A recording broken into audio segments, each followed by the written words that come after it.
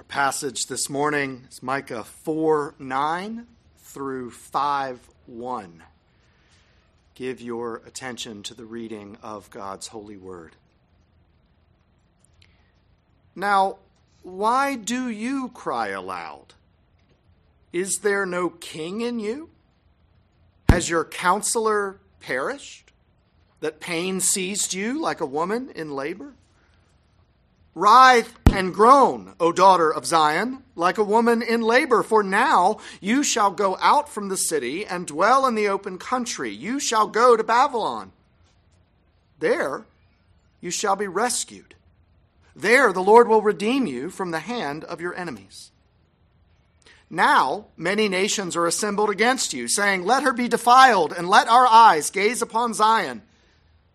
But they do not know the thoughts of the Lord. They do not understand his plan, that he has gathered them as sheaves to the threshing floor. Arise and thresh, O daughter of Zion, for I will make your horn iron, and I will make your hoofs bronze.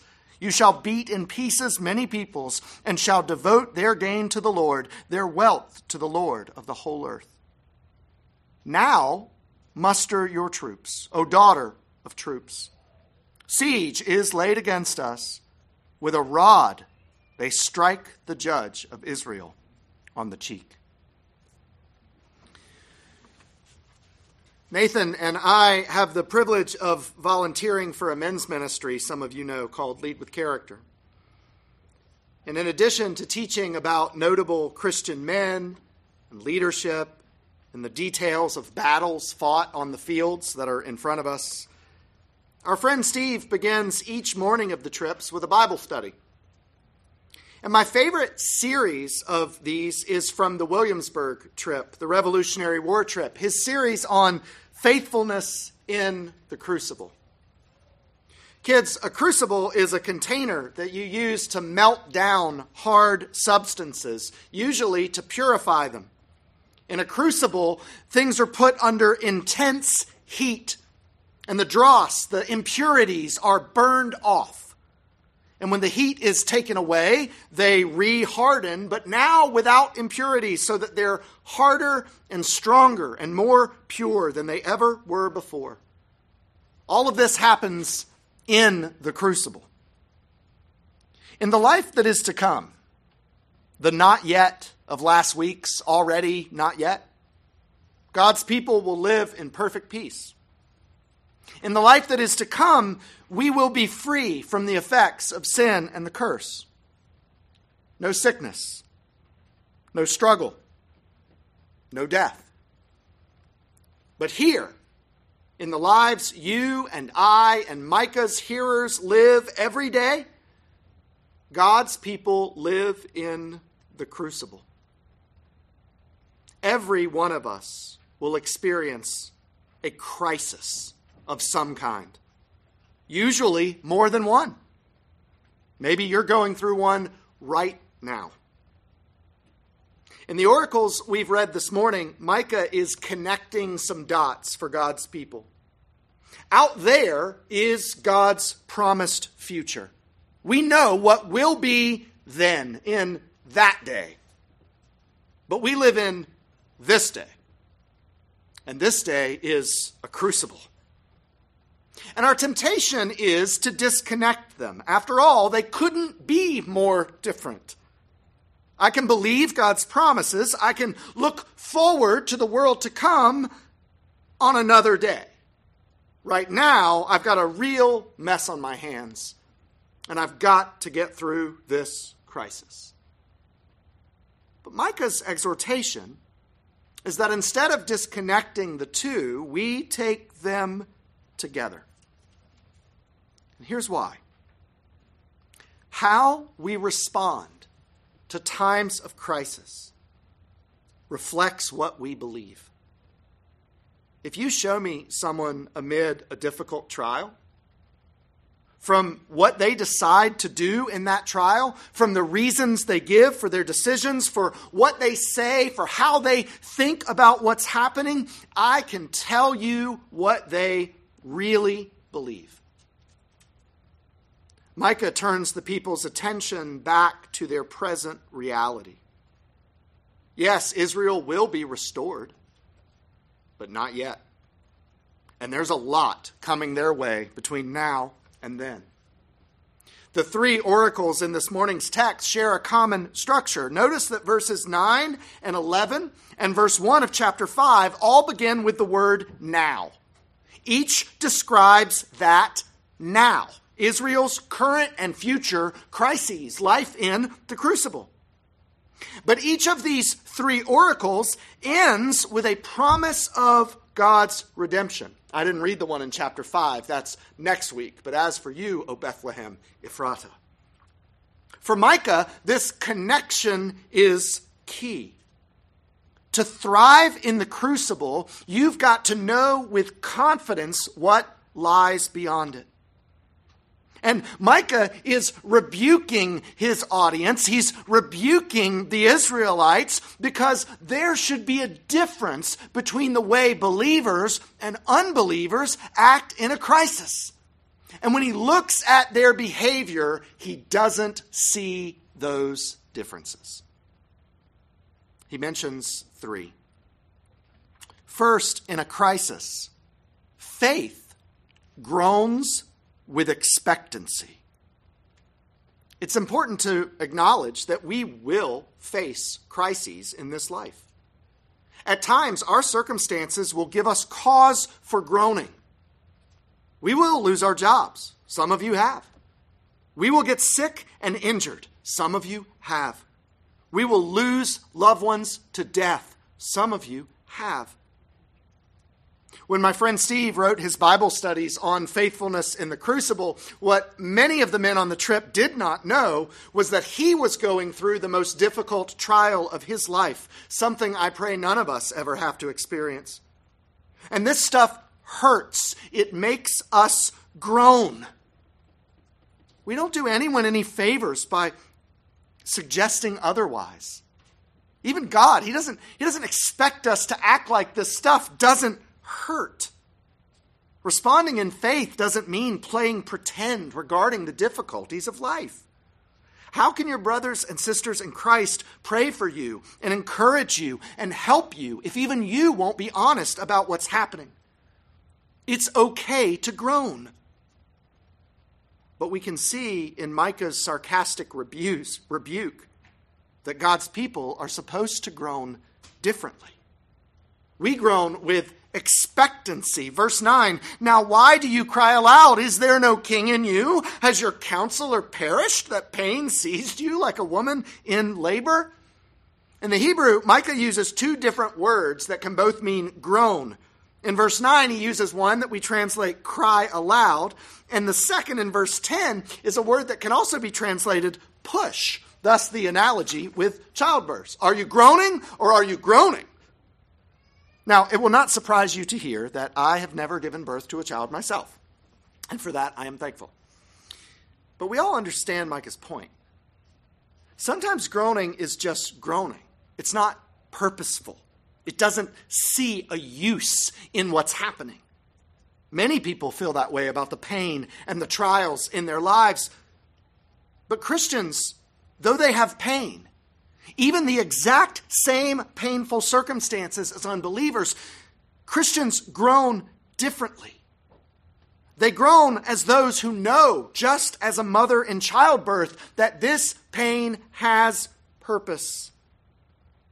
One author points out that when Micah asks, why do you cry aloud? He's not expecting an answer. He's expecting repentance. They are groaning without the expectancy of faith. They've forgotten the promises that God made to them. They've closed their eyes to God's purposes, and they have fixated on the crisis that's right in front of them. Now, we're at risk of this too. How can you tell? How can you tell in a crisis if this is what you're doing? Do you ever find yourself getting angry with people close to you when they don't seem to think your situation is quite as bad as you do? Or do you find yourself grasping for control willing even to be rude or deceptive to others because you've got to do what it takes to get things back on track? Or have you convinced yourself that whatever it is, this is just how it will always be because God is punishing you or because other people won't change? These markers should be warnings in our lives that something isn't right. Because as believers, our attitudes should not be shaped by our circumstances, even in crisis.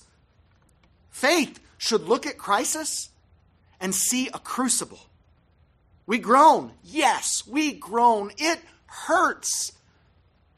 But we groan as those expecting the purifying good that God intends to bring about in fulfillment of his promise. In the Lead with Character Bible study, Steve tells the men they have two options when crisis comes. One is to complain, Lord, why me? And the other is to ask, Lord, how do you want to change me through this? How can I be faithful in this? And that response is what Micah expects of God's people. I should say, too, that our response is not just about us either. Yes, God is doing a purifying work in us through our crises, but many times God has a purifying work he wants to do in others through what's happening to us, through our adversity and how we respond to it. I've been changed by the faithfulness I've seen in times of trial from people in this church. Haven't you? Pam's faithfulness in the crucible of loss. Lauren's in great adversity. Stephen's in unemployment. Those crises were not just for their good, but they were for my good, and I'm sure for many others. When Job experienced the intense trials of his life, his response to his wife's unfaithful groaning was not anger or rebuke, it was godly shepherding. Shall we accept good from God, and shall we not receive evil? Faithful groaning remembers who God is and what he has promised. It sees a crisis as a crucible.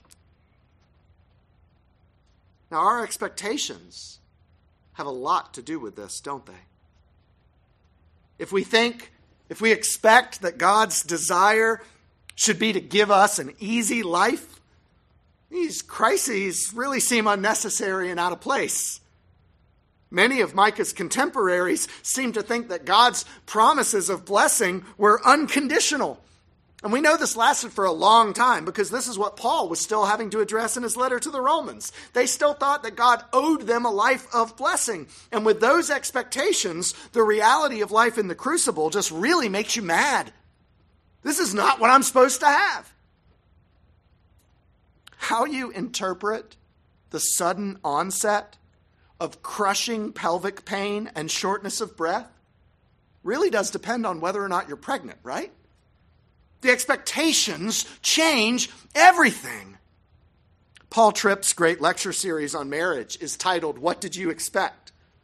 The same the same circumstances in two marriages will be interpreted very differently if one couple's expectations are that marriage exists to make them happy, and another is that marriage exists to make them holy. It changes everything. God's purpose for this life is not to make us happy. Now, that's not the same as saying that we cannot be happy. There is great joy in godliness. The joy of our salvation is always available. The joy of the Lord is an ever-present strength. But God has one purpose for your life: to glorify him and enjoy him forever. And for this to happen, he has to make you ready for the kingdom of his Son. He's got to put you in that crucible and burn off those impurities, as Jake prayed. He's got to make you holy. And if that is your expectation for this life, then when the trials come, you groan differently. You still groan. It hurts. But you groan with expectation. Isaac Watts has the great line in his hymn, Am I a Soldier of the Cross? Must I be carried to the skies on flowery beds of ease, while others fought to win the prize and sailed through bloody seas? God does even now give his people times of peace and prosperity and restful blessing. But he also gives bloody seas. He must give time in the crucible, without which we would never be made pure and strong in faith. In crisis, the groans of the unbelievers, the cries that Micah rebukes here, are faithless. They see purposeless, undeserved suffering, and they just cry out. And Micah wants the cries of believers in crisis to sound instead like labor pains, real groaning through real pain, but uttered by those who know with certainty the glories of the salvation that God is working out in them. God's people groan with expectancy. And this is because of a second difference. God's people are to remember his sovereign plan. Micah points to this in both the structure and the content of these oracles. The structure is that general outline I mentioned before. Out of darkness, light. God brings the crisis, God delivers through the crisis, and God brings redemptive blessing. But also in these oracles are incredibly specific details about what God will do. God, in his giving Micah this prophetic vision, proves his sovereignty. Micah wants the people to be confident that what will come is not random. He gives them proof here that God is in control and that this does not take him by surprise, that all of this is part of God's purposeful plan. Even with the miraculous defeat of Sennacherib's armies, when Israel just woke up and the whole 65,000 armies are dead, even with that, Israel's not out of the woods. They will experience captivity and exile because of their sin. And what Micah says in verse 10 is exactly what will happen to God's people 100 years later. They'll be forced out of the city. They'll be kept in the camps in the open country as they await deportation. And then they will be taken into captivity in Babylon. God tells them the future to prove he is sovereign over it. Those scholars who say that Micah was written much later than all of the evidence suggests it was written, say that only because of this passage. And their answer is, Micah can't have been written that long ago because no one knows the future. And since what Micah said actually happened, it can't be that old. Unless, of course, it's the word of a sovereign God who works out his will and accomplishes his good purposes. And to Israel, his purposes don't look so good.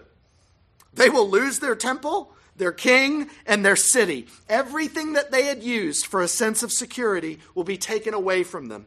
They think the presence of the temple in their city makes them holy. Now they're going to watch as the pagans come in and desecrate it before they destroy it. And they love idolatry. They think idols are fun. Great. Welcome to captivity in Babylon, the greatest center of idolatry that the world has ever known. Now, with the benefit of hindsight, we can see how all of this is for their good. With the benefit of hindsight, in the trials of our own lives, we can oftentimes see how it's all for our good. When God takes our idols away and reveals their ultimate powerlessness, it causes us to turn back to him. We get how that crisis was a crucible.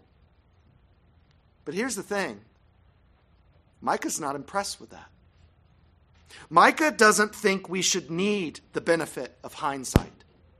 He's telling God's people about the future. He's telling God's people God's plan so that as it is happening, they can in that moment understand it and respond in faith rather than unbelief. He says if a people know for certain what God is going to do, they ought to be able to live in faith no matter what comes.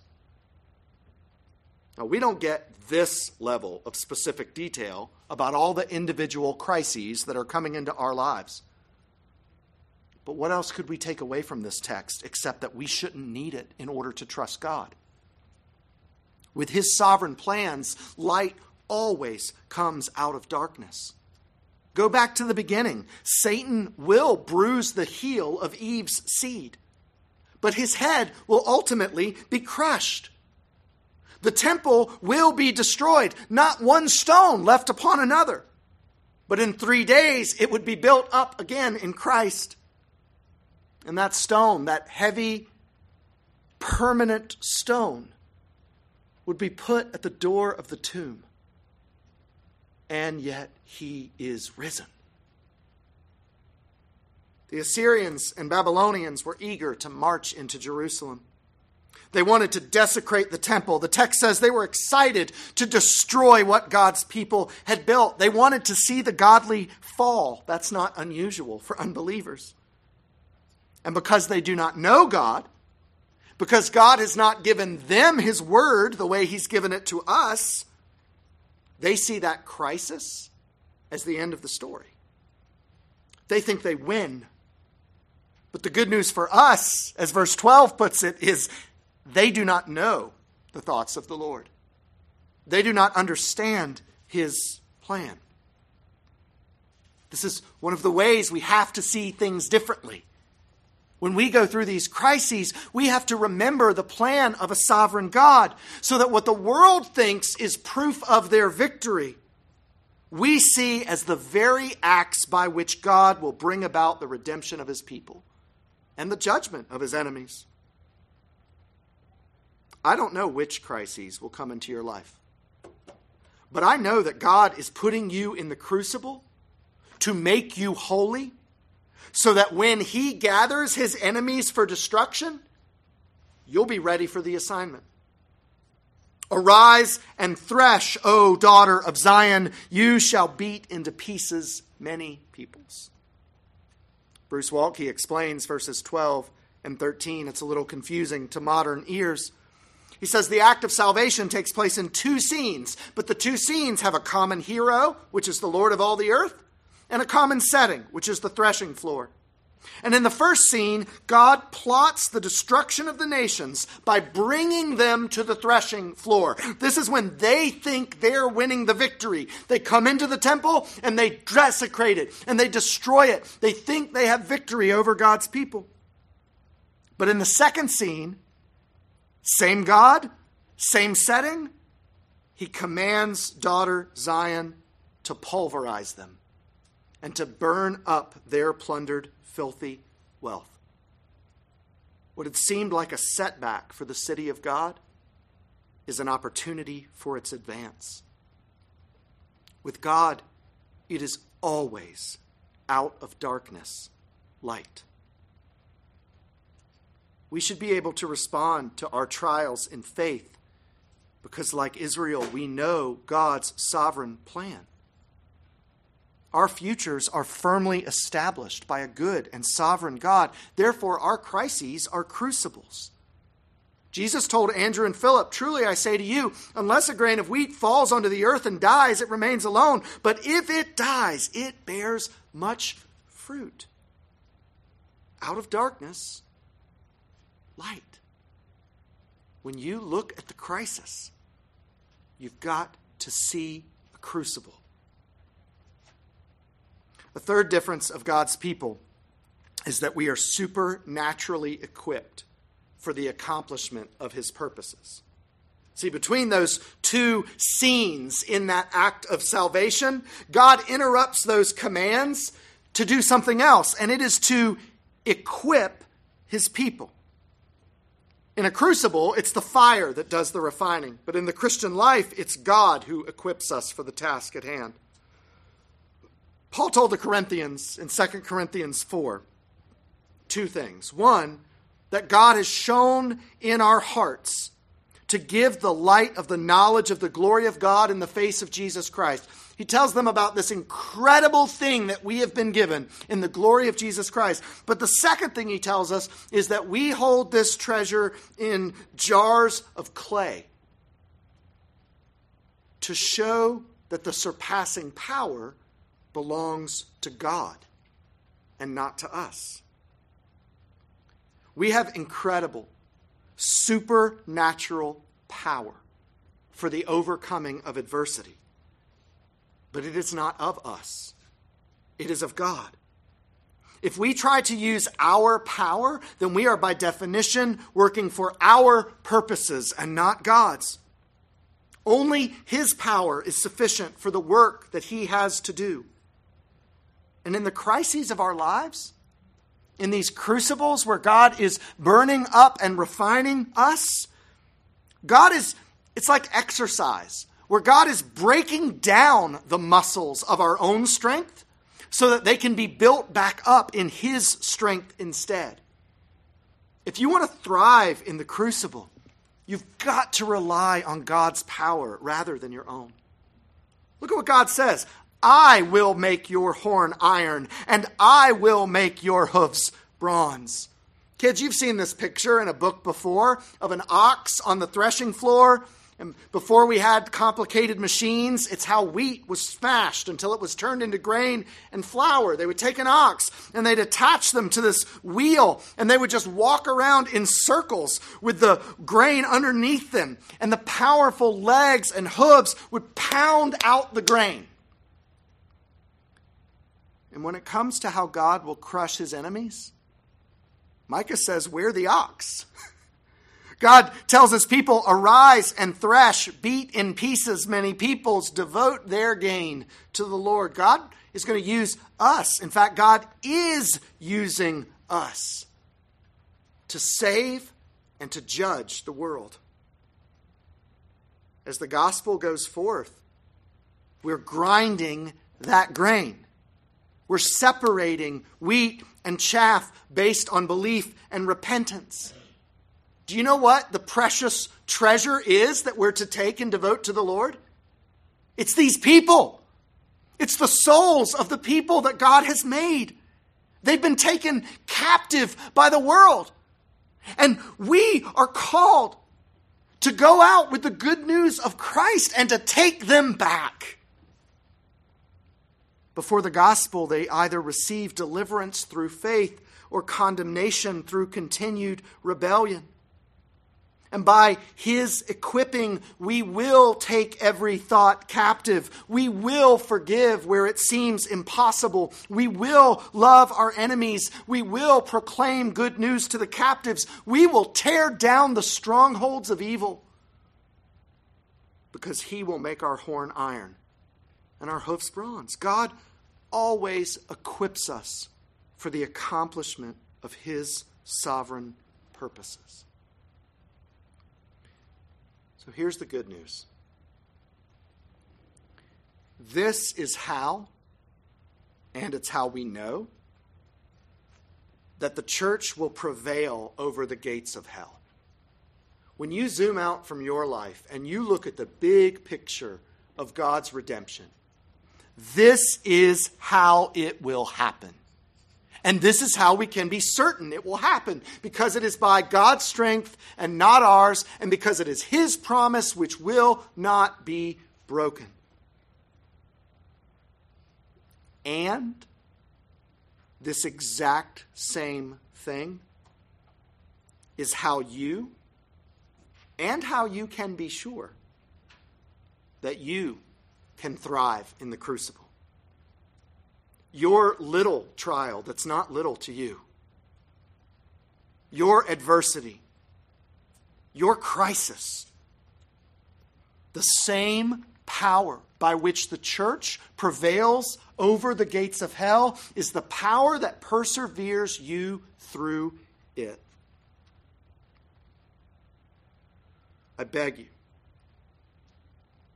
if you are still trying to get through these crises on your own strength, I beg you, abandon that approach willingly before God leaves you with no other choice. It takes supernatural equipping to thrive in the crucible of this life. And so equipped, we can go expectantly into the fire, trusting the plan of our sovereign God. It's hard. It hurts. But where the world sees a crisis, you see a crucible.